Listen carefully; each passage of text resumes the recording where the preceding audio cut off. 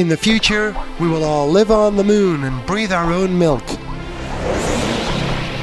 Gareth Jones on speed, using science to confuse you.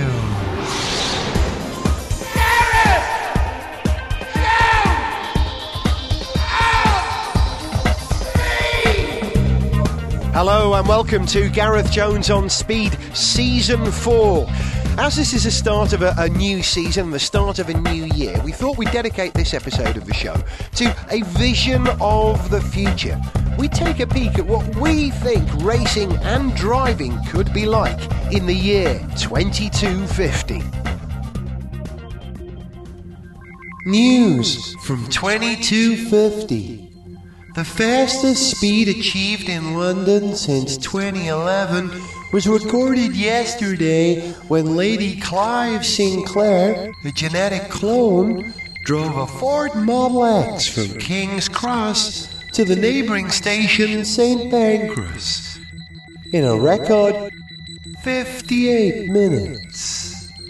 I like the idea of the Ford Model X. If you visionise the future, okay? Retro future. Yeah, well, yeah, that's right. Where would you go? If you started with the Model T, they did the Model A, you could go. They've never had the Model X, have they? It's a good name for Ford. Here's another good name for Ford in the future. Right. The Consort. Wouldn't you buy that? Is it an Escort? Is it a Consort? Oh, it's a Consort. Well, it sounds kind of racy. I like the sound of it. I'm going for a Ford Consort. Spelt with a K. Consort. No, that's not so good. I won't. Vision of car names in the future. This is what I'm fishing for here, guys. How long before we have the Aston Martin David? Or the DR1. The DR1, yeah. Maybe. He did, with big Sterling's long arms driving it. Yeah. Mini. The B1. The B1. No, it was the DR1. That was a DB one, wasn't it? DR1, DRB1. DBR1. Maybe DBR1. Yeah, we got there, boys. We'll check and we'll let you know. What's Dave Richards' middle name? David. Okay, future car visions. Come on, guys, give me some future car visions. Driving in London. You know, when at the moment, in fact, the United States is under attack in as much as their foreign policy is going a little bit wobbly, to say the least, and they're losing a lot of people over in Iraq. And what happens is the movie industry compensates by making lots of cheery, optimistic films about how America's great. I mean, you look at something like Cars. Have you seen that Cars? The animated I haven't movie? actually seen it. No. It's a fantastic example of exactly what happened during Vietnam, during the Second World War, with a lot of cowboy movies, for example, where they made all these films about the strong homeland and a nostalgia for an America past and how it could still be recaptured, to give people at home some inspiration. And I think that's one of the things about the US, that they have this sort of romantic attachment to their own past, and they're not embarrassed to summon it up. So here's the thing, and this is already happening. The car is under attack for being the killer of the planet, which we all know is overly simplistic. But in the meantime, we have the Ford Interceptor at the Detroit show, and I think that's Detroit sort of going, okay, things are bad, but come on, people, look at this, we can still do something like this. And so I think in the future, as environmentalism kind of seeps into the consciousness of car makers ever more, and they feel so guilty and embarrassed, what they'll do is they'll overcompensate, particularly in the US, and you'll suddenly get like the Ford Thrust Bastard and stuff like that. And they'll try and just fill in the gaps to make people feel good. And just like sort of, over here we've had, the Mini reborn as a new car, we're sort of going to get reimaginings of, 1957 Cadillacs and muscle cars and, and all that kind of... Yeah, we built the Ford Model A, but it's exactly 11 times larger than the original model. It uses up over 15 gallons, that's imperial gallons of fuel, simply changing from first to second. That's how we like our cars. The Dodge Metal Hammer. That's a car.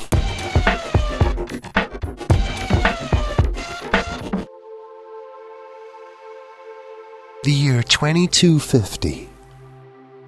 The winner of the F1 World Championship in 2250 is Michael Schumacher III, driving a Volkswagen, Hyundai, Porsche, Toyota, Ferrari, Williams. This was the 9th year the FIA have run a virtual championship, held in Second Life with little or no environmental impact. Michael Schumacher Jr.'s grandfather, Ralph, was there to support his grandson.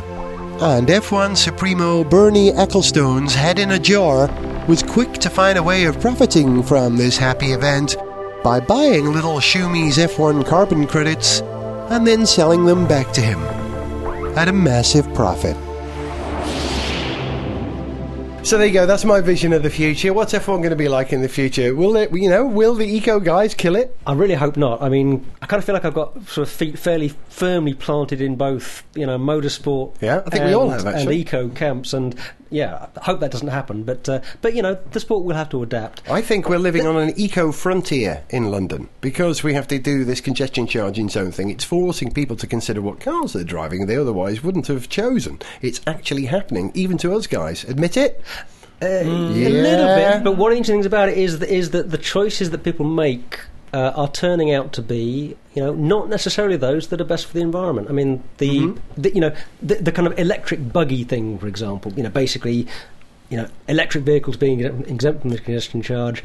They don't pollute central London, but they're churning out plenty of CO2 at the power stations that are generating electricity to charge them up. And thank you, Google. There's a fairly complicated sort of issue there. But your little sort of speculative intro there. The thing about Second Life and virtual racing, there's a very interesting thing. A very interesting possibility there. How much more are we going to be doing in virtual worlds in the future? We're doing an awful lot more with them. It's a gag, but there could be something in it. Well, yes, but how you watch a Formula One race, and I think there's an intangible part of it that is like watching a James Bond movie, where you like the exotic locations, you like the sense of something going on the other side of the world, that it's exciting and glamorous. They had that and in there's Super also Monaco Grand Prix on the Sega Mega Drive, you know what I'm saying? But that's the thing, it's in a computer. So, in fact, all the F1 drivers take this virtual world to its zenith, could be sitting in their apartments probably in Monaco, ironically, or wherever Taiwan. they live. But, Fernando Alonso lives in Oxford or something, so he could be sitting in his house in Oxford racing on a Sunday on a bloody Xbox or something. Now, I don't really want control. that. No, I don't want not somehow I don't think the it'll come to spirit that. of F1, which is that it's the pinnacle of motorsport and it bestrides the globe. And obviously it's hugely profligate and it just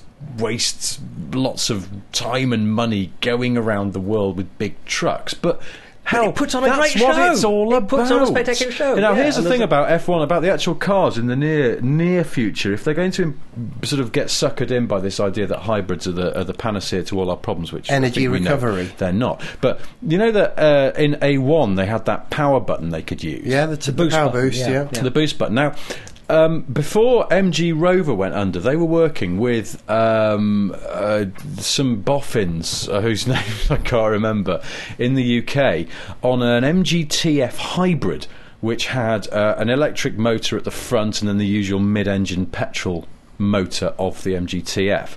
And one of the interesting little tricks they came up there was because they were trying to work out how a hybrid could be an effective sports car, was a power button, and it drew on the battery reserves to punt a load of power into the electric motor, which was then recharged as you drove along normally on the petrol motor, to give you like a little shot button for overtaking. There's something they could bring into F1 if they're going to insist on F1 cars being hybrid, which who knows, maybe they will. Then they could do that, because I love that power shot button thing from A1. I think it's a great idea. Yeah, it works. It's in other motorsport series as well. Champ Car have it, Formula Parma, Audi have it, but it certainly mixes up the pack. It works. Yeah, I mean, arguably it doesn't do quite as much for overtaking as you would hope, because everyone's got the same button, so when one guy presses it, the other guy can press it. But when you use it, it is when you use it. It's the entertainment button. It does help, and it's the motortainment button. And rocket launchers as well. Now, a button for those would be... I like the way you think outside of the conventional box. The Car of the Year Award 2250 goes to Mercury.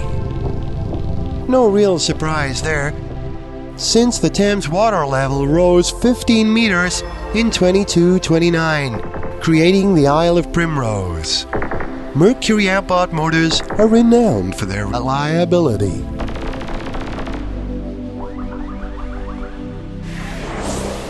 Lamborghinis too, as well.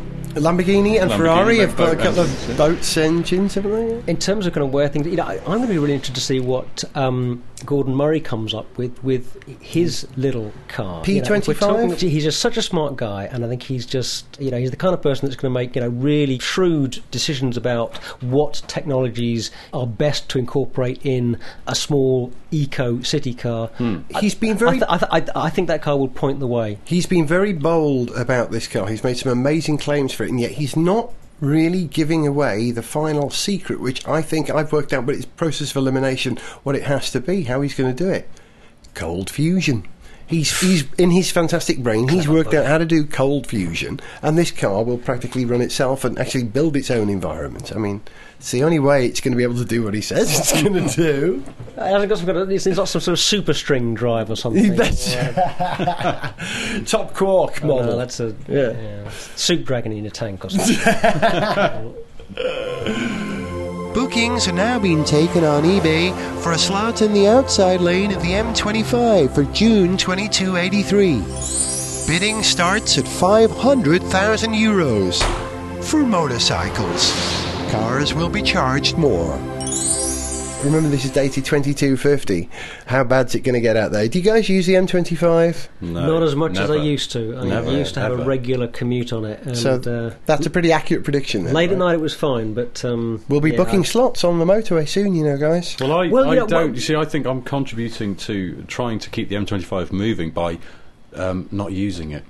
Ever. I just won't. I won't go to Kent and places like that. I just won't go there. I can't. I just can't. Probably a good idea. You just know you'll be sort of stuck in a non-moving sort of. Sorry, I mean, Garden of England. Bugger that. I'll just sit on the patio. I don't want to go there. When you were at Brands Hatch a couple of years ago, you actually flew to Paris, didn't you? And you got the undertrain to Folkestone. I took a dreadfully tortuous route sort of through central London, and it was actually rubbish. But I just don't. The M25 is one of those things you just always imagine it's going to be worse than it actually is. And well, actually, sometimes it is. Sometimes it's worse than you think. But it is. You know what's going to happen when you do get that slot on the M25? Your computer-controlled distance monitor is going to make sure that you keep, absolutely the same distance from the car. You might as well not turn up. No, there's not going to be much driving. Yeah, until some geeks hack it, so you can install it in your BMW, so you can still sit on my arm. A man was arrested in Clapham yesterday for fondly remembering driving a Land Rover within the 200-mile congestion charging zone. However, a farmer in Lowestoft bought Ferrari's latest road car, the Massa Stradale. The price of €25 billion, keeping the ancient Italian car manufacturer afloat for the next 3 years. Ferrari have now sold over 3 cars in the last 7 years. That's okay, because they've sold loads of branded keyrings and jeans and stuff like that to keep them going. They make more money off that than they do off anything else. It's a branded world, baby. It's all about brands. I went to the Ferrari store. I was on holiday in Italy this summer. I went to the Ferrari shop in Rome. Oh, no, I went to the one in Where did you go? Medina. Oh, yeah, well, that's even worse. Isn't it awful? Well, it's just awful. I mean, it's just awful. Yes and no. I mean, I know there's a part of it. There were teddy bears and stuff like that, which is all sort of gone on. But there was some really nice sort of. But there's some lovely stuff at the side, so that was okay. Oh, you see, that's the thing. The one and I did get a nice poster. Museum. I got a really good poster, so I was happy. Yeah. Some beautiful prints of cars and stuff like that. Yeah. But the absolute zenith of the terribleness in the one in Rome, and I've checked this on their websites. It's a freely available thing for €100. So what? 60, 70 quid. You can buy a fake Ferrari key. Just to kind of sort of put on the coming to a dreadful wine bar near you. It's just appalling. €100 as well. God, have they got no dignity at all? If you're enough of a sucker to want to pay €100, yes, I know. It's almost like a psychometric test. When you buy one, a buzzer goes off, and they arrest you for being mentally ill in the brain, because it's just you're an idiot if you buy that. It's appalling. Traffic news from the future. Nightmare scenes here in Knightsbridge, where anti-environmentalists driving cars, some with engine capacities over 800cc, have created a moving traffic jam thing to protest the banning of cars over 350cc from inner London. It's a breakthrough. At least the traffic's moving.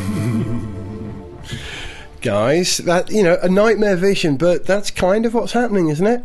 The big guy's been forced out on price.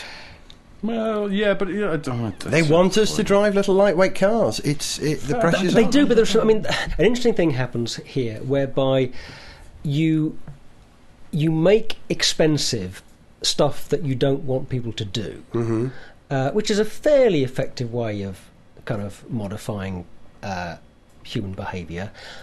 But you get there are always going to be plenty of rich people who are prepared to pay the money to do that traffic thing, jams. and then you create resentment because people that don't have the money to indulge themselves in, the number of parking tickets and fines and this and congestion charging that you get, feel that it's unfair, and if you can afford a Range Rover supercharged, you could afford 25 quid a day. God knows it's probably a company car, and your company are paying you back for the congestion charge because you have to get to your office from your big house in Surrey. So it doesn't matter two farts to you. It's just another slightly inconvenience. You have to get your PA to do the congestion charge every day. It doesn't matter. And the thing is that what it's doing in the meantime is royally buggering businesses and people who actually need to get into the city centre.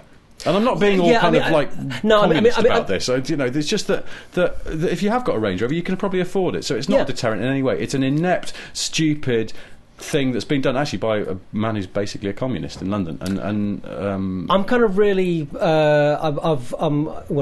in many minds about this because I've spent insane amounts of money on congestion charge fines mostly, which is mostly my fault for kind of letting them get that far. But it happens. We won't go into that. Yeah. But I think that basically the congestion charge it's basically a really good idea because you have to manage traffic in places like central London in some way, and slapping a charge on people to drive in and out is just it's just a really sensible way of discouraging at least some of the people who otherwise are going to do it from doing it. It's really not a bad system at all. It's not the only thing you can do, and it's not the only thing you should do to manage traffic in a city like London. And having a really good public transport system is the first thing you should do. Which, London's about as good as it gets in this country, at least. I think. Yeah, maybe. In terms of its reach and its flexibility and everything. Although there's still plenty wrong with it, but it does just about work at the moment. London better than it did. Would you say? Yeah, I still drive in London from time to time, and I can do it. There was a period where I just wouldn't even conceive of doing it. The congestion charge did make it less crowded in the centre of town a lot of the time, I'd say. Gareth Jones on Speed, the year 2250. Well, how about this? Another vision for the future. One trend that's happening is cars getting smaller and cheaper. There's this thing about is it the $1,600 price point that some car makers are trying to hit? Yeah, for there's a lot of different things. The 1 lakh car, which Tatra. In India, which is fascinating. They've now said it's like 1 point something lacquer, but it's still an incredible piece of cheap. So they're trying to make a new car that cheap, and it's going to be a small car. It's forcing radical thinking about ultralight. It genuinely is. You've seen this thing at the Frankfurt show, the Volkswagen Up, except it's got an exclamation mark after it, so it's actually the Volkswagen Up.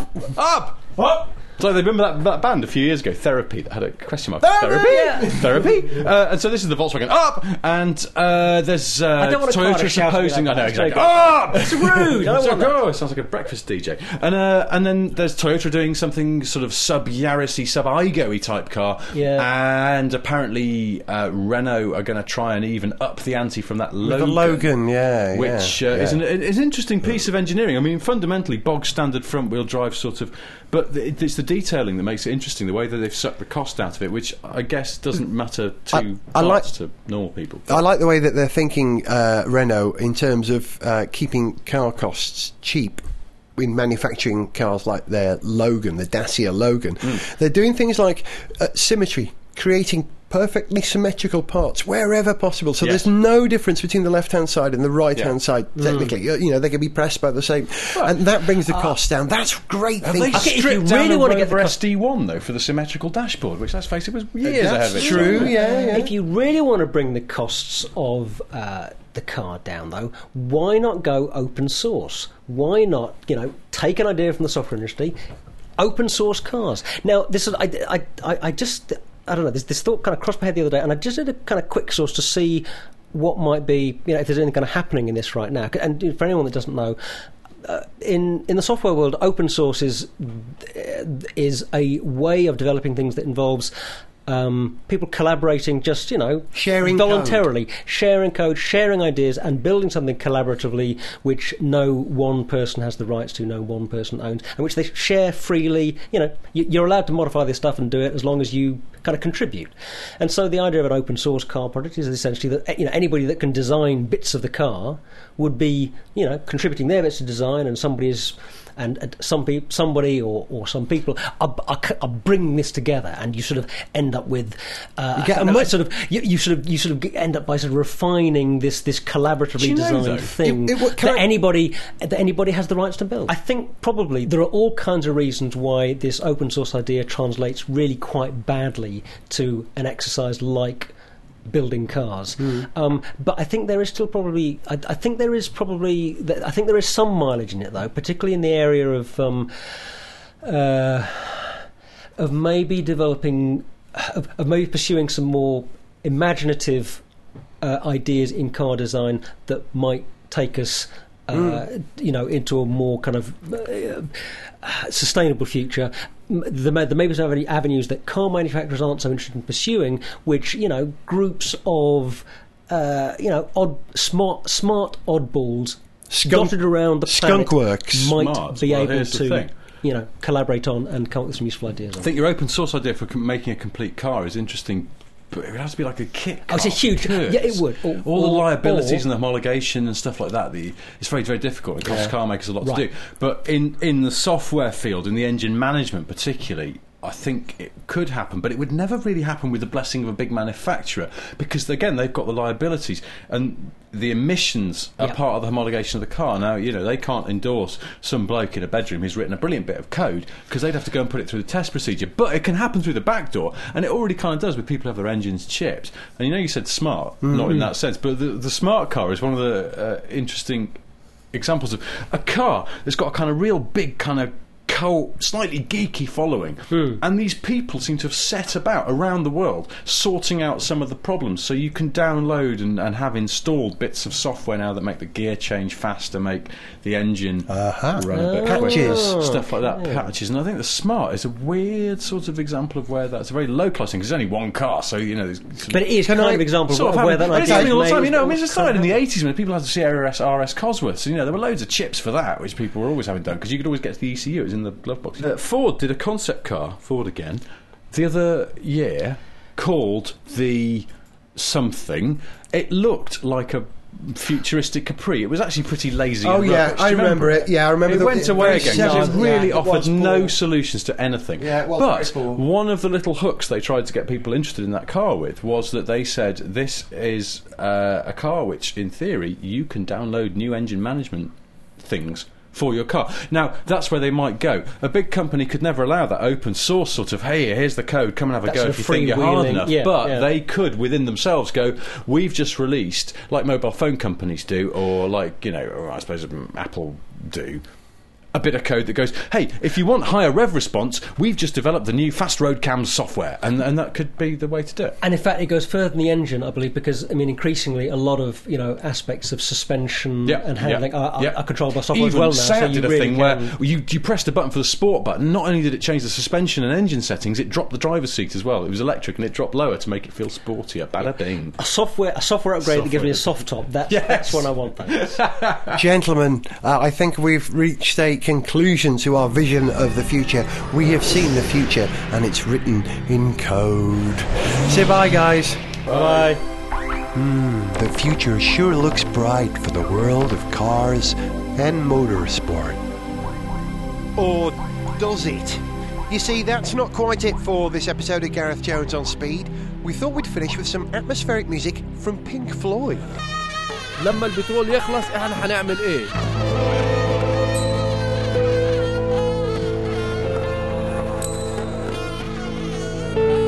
Now, of course, we couldn't persuade an enormous band like Pink Floyd to record a song about cars, especially for Gareth Jones on Speed. Of course we couldn't. So instead, we did it ourselves. We've created this little piece which is in the style of Pink Floyd remixed by The Awe. And it's a vision of the future for drivers. Hope you enjoy it. This is the Punk Floyd. We live in a land of riches, run by a culture that is old. All is fine as long as there's no hitches to the finite supply of man's black gold. One day the truth will learn. Try to understand what all the fuss is about. Our lives is over a barrel. The Yanks have no clout. What we gonna do when the oil runs out? What we gonna do when the oil runs out? What we gonna do when all the oil runs out? What we gonna do when all the oil runs out? What we gonna do when all the oil runs out? What we gonna do when the oil runs out? No more 4x4s for your city runabout. We're gonna be in trouble, no shred of a doubt. We'll all be in a sticky mess, but the oil's run out. The oil runs out.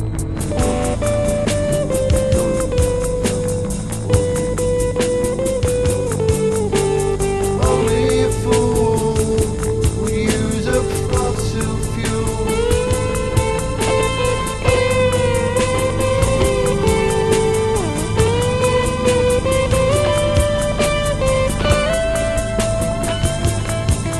Like a dodo on an island without a survival instinct.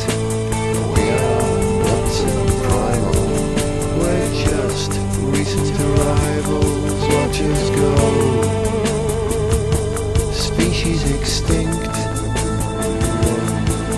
Oh, what we gonna do when the oil runs out? What we gonna do when the oil runs out? What we gonna do when the oil runs out? What we gonna do when the oil runs out? What we gonna do when the oil runs out? What we gonna do when the oil runs out? What we gonna do when all the oil runs out?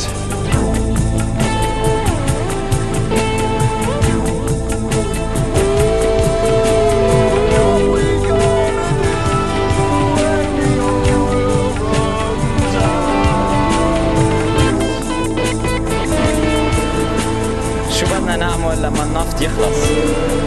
Keeping America competitive requires affordable energy. شو بدنا نعمل لما النفط يخلص؟ And here we have a serious problem. لما البترول يخلص احنا هنعمل ايه؟ America is addicted to oil, لما البترول يخلص احنا هنعمل ايه؟ which is often imported from unstable parts of the world. شو بدنا نعمل لما النفط يخلص؟ The best way to break this addiction is through technology. شو بدنا نعمل لما النفط يخلص؟ Since 2001, we have spent nearly $10 billion to develop cleaner, cheaper, and more reliable alternative energy sources. And we are on the threshold of incredible advances. ولما البترول حيخلص طب احنا هنعمل ايه؟ We must also change how we power our automobiles. We will increase our research in better batteries for hybrid and electric cars and in pollution-free cars that run on hydrogen. We will also fund additional research in cutting-edge methods of producing ethanol, not just from corn, but from wood chips and stalks or switchgrass. Our goal is to make this new kind of ethanol practical and competitive within 6 years. Breakthroughs on this and other new technologies will help us reach another great goal, to replace more than 75% of our oil imports from the Middle East by 2025. احنا هنعمل ايه لما البترول يخلص؟ This country can dramatically improve our environment, move beyond a petroleum-based economy, and make our dependence on Middle Eastern oil a thing of the past.